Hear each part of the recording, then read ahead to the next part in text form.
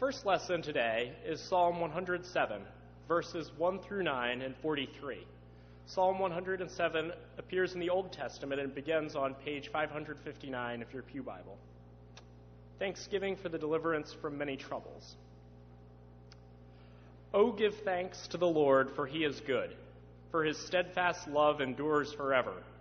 Let the redeemed of the Lord say so, those that he redeemed from trouble and gathered in from the lands, from the east and from the west, from the north and from the south.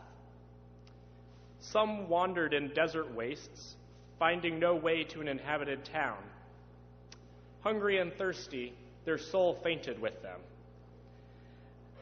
Then they cried to the Lord in their trouble, and he delivered them from their distress. He led them by a straight way until they reached an inhabited town. Let them thank the Lord for his steadfast love, for his wonderful works for humankind. For he satisfies the thirsty, and the hungry he fills with good things. Let those who are wise give heed to these things, and consider the steadfast love of the Lord. This is the word of the Lord.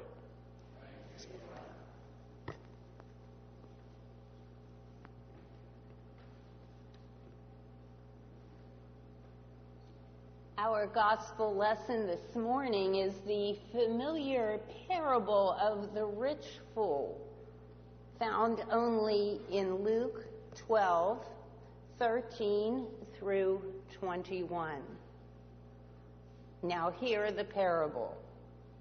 Someone in the crowd said to him, "Teacher, tell my brother to divide the family inheritance with me." But he said to him, "Friend, who set me to be judge or arbitrator over you?"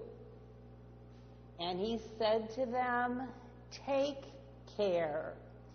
Be on your guard against all kinds of greed, for one's life does not consist in the abundance of possessions."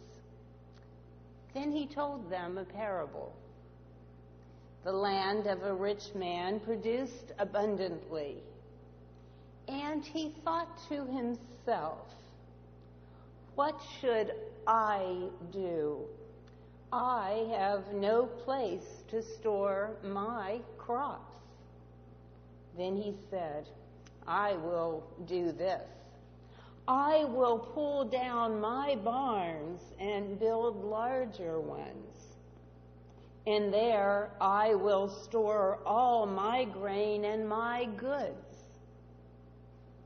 And I will say to my soul, 'Soul, you have ample goods laid up for many years. Relax, eat, drink, and be merry.' But God said to him, 'You fool, this very night your life is being demanded of you, and the things you have prepared, whose will they be?' So it is with those who store up treasures for themselves, but are not rich toward God." The word of the Lord.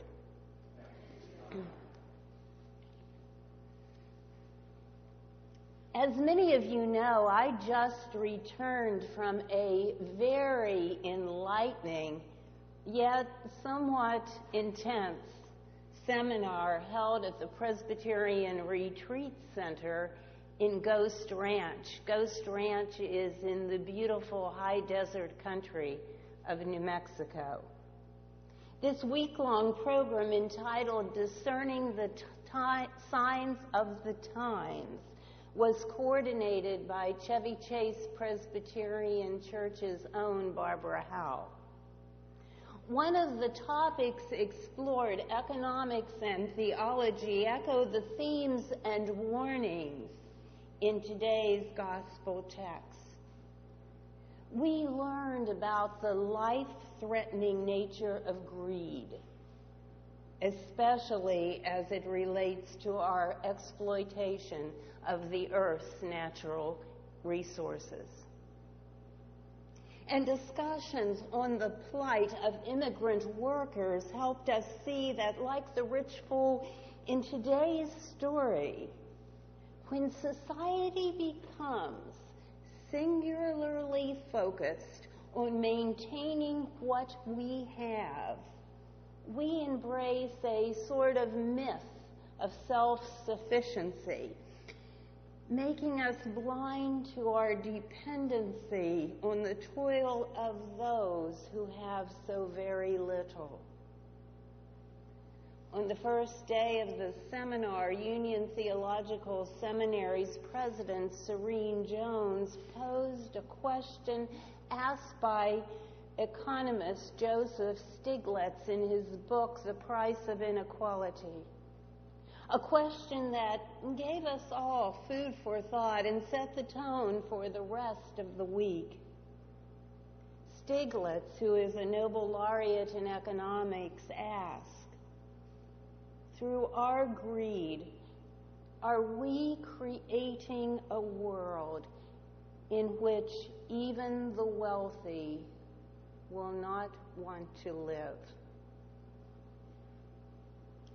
While we may be confused and powerless in the face of all the economic dynamics swirling around in our modern world, this story of the rich fool brings greed down to an individual level. All of us can understand and perhaps even somewhat identify with the rich fool in today's story. In this story, we learn of greed and its consequences simply by eavesdropping on one man's inner conversation. By first understanding how greed affects us individually, then we can better understand the global consequences of greed that Stiglitz and others warn us about.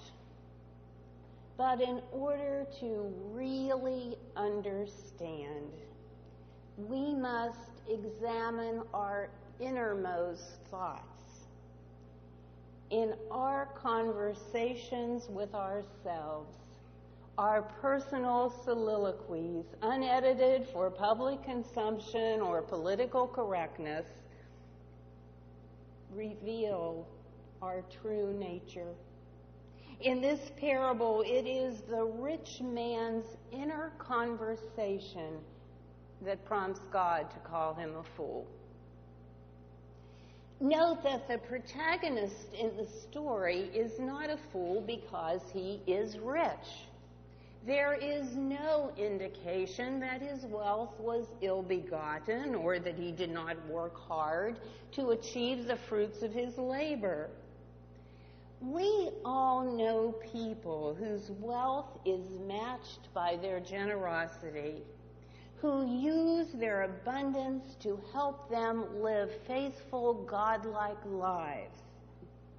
In God's eyes, all are equal, the rich and poor alike. All socioeconomic groups are loved equally by God. Nor is this parable a condemnation of saving for a rainy day or for our retirement. Prudent savings to ensure future survival for ourselves and our community was considered in biblical times, as it is today, a wise and faithful thing to do. No, the rich man's inner thoughts were foolish because they were idolatrous and self-centered. In his plans and schemes, he placed his possessions at the very center of his life, believing that they alone could give him security and happiness and longevity. God calls the rich man a fool, not because he is rich, but because of misplaced priorities and skewed perceptions. The rich man's greed was distracting him from God. The parable speaks to us because our culture reinforces the false notion that the good life is associated with the things we possess. Advertisers use state-of-the-art psychology in their attempt to script our inner conversations and blur the lines between our needs and desires. Market forces play into our self-centeredness in such a way that possessions can easily become our golden calf, the focus of our attention and our desire. Just think how marketers attempt to manipulate us into believing that a particular motor vehicle will bring excitement and adventure to our boring lives. Rather than making mundane runs to the grocery store, we will spend our weekends frolicking along dirt roads, which other people with ordinary vehicles never dare explore. If we are single, we are led to believe that an attractive person will waltz into our lives if we just buy the right clothes, shoes, glasses, or use a whitening toothpaste. As we age, we are assured that the right investment funds will bring happiness, health, and security. This even in the face of what happened in 2008. Yet society urges us to accumulate more and more, to build bigger barns, all in our attempt to fill up the empty places in our lives. Yet if you have lived for a little while, you know the truism in the old Beatles song, "Money Can't Buy Me Love." We all have read the headlines about celebrities and sports stars who, like the rich fool, having bought into society's false dreams, find their lives meaningless in spite of the possessions they have accumulated or the fame they have attained. Many, to escape the spiritual poverty of abundance, turn to substance abuse. Some of their lives end tragically. As one biblical scholar puts it, the parable urges us as individuals and as a society to think carefully about what we want and why we want it. When protecting privilege and wealth, either corporately or individually, becomes the central driver in our lives, everything else will be blocked out. Maybe even God. Reinhold Niebuhr, the esteemed 20th century theologian, wrote that our tendency to distort reality for our own purposes makes it difficult to discern the times honestly. In the parable, the rich man's vision was distorted because he was totally self-focused. Did you notice that in his 3 short sentence soliloquy, the rich man uses the first person pronoun, or its possessive, 11 times. I have, I will, my barns, my grains, my goods, my soul. By contrast, we, not I, is the operative pronoun in all the Abrahamic religions, Judaism, Islam, Christianity. We bear each other's burdens, We are a community of faith. We worship our God. And because of our interconnectedness in all these major world religions, giving to the poor is the central element for a sanctified or holy life. The rich man's conversation with himself reveals that either he did not see or he just did not regard those around him, those who were harvesting his crops, those who were building his barns. Having distanced himself from other people, the rich fool separated himself from God. As one commentator says, the thought of what he might be able to do for those in need never enters the rich fool's mind. His innermost thoughts reveal that he has no sense of responsibility to use his abundance for the welfare of others. Greed has eaten away all compassion he might have had. In our inner conversations, what pronouns do we use? Are we focused more on ourselves than on others? As a society, are we so preoccupied with maintaining our wealth and status that we, like the rich fool, are blinded to the suffering of others? When we buy our groceries, do we think about the plight of the farm workers who harvested our food?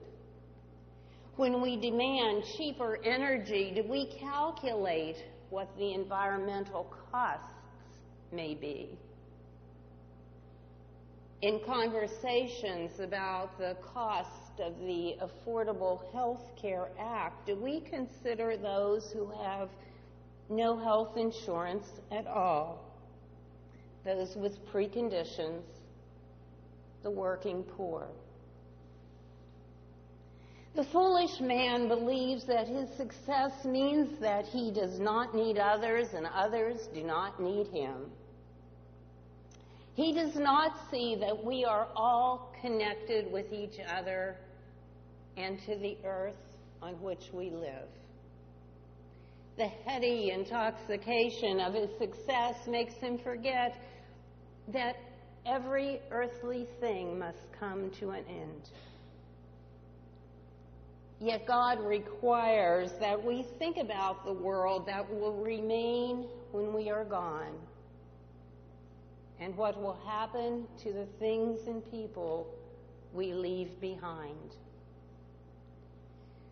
Finally, God reveals the man's foolish thoughts and gives him a foreclosure notice.